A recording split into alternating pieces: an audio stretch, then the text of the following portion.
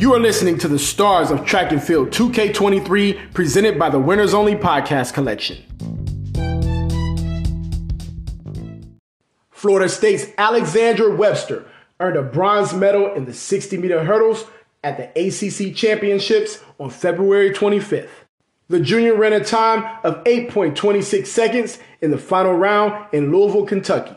She finished behind freshman Onika Wilson of Clemson, who won the race at 8.12 seconds, and her teammate Antoinette Vandermeer, a junior who placed second at 8.23 seconds.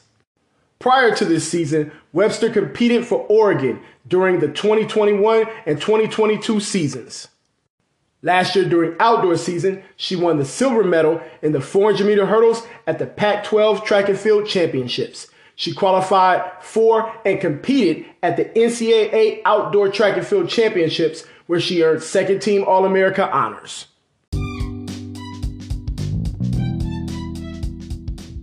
Thank you for listening to the Stars of Track and Field 2K23 presented by the Winners Only Podcast Collection.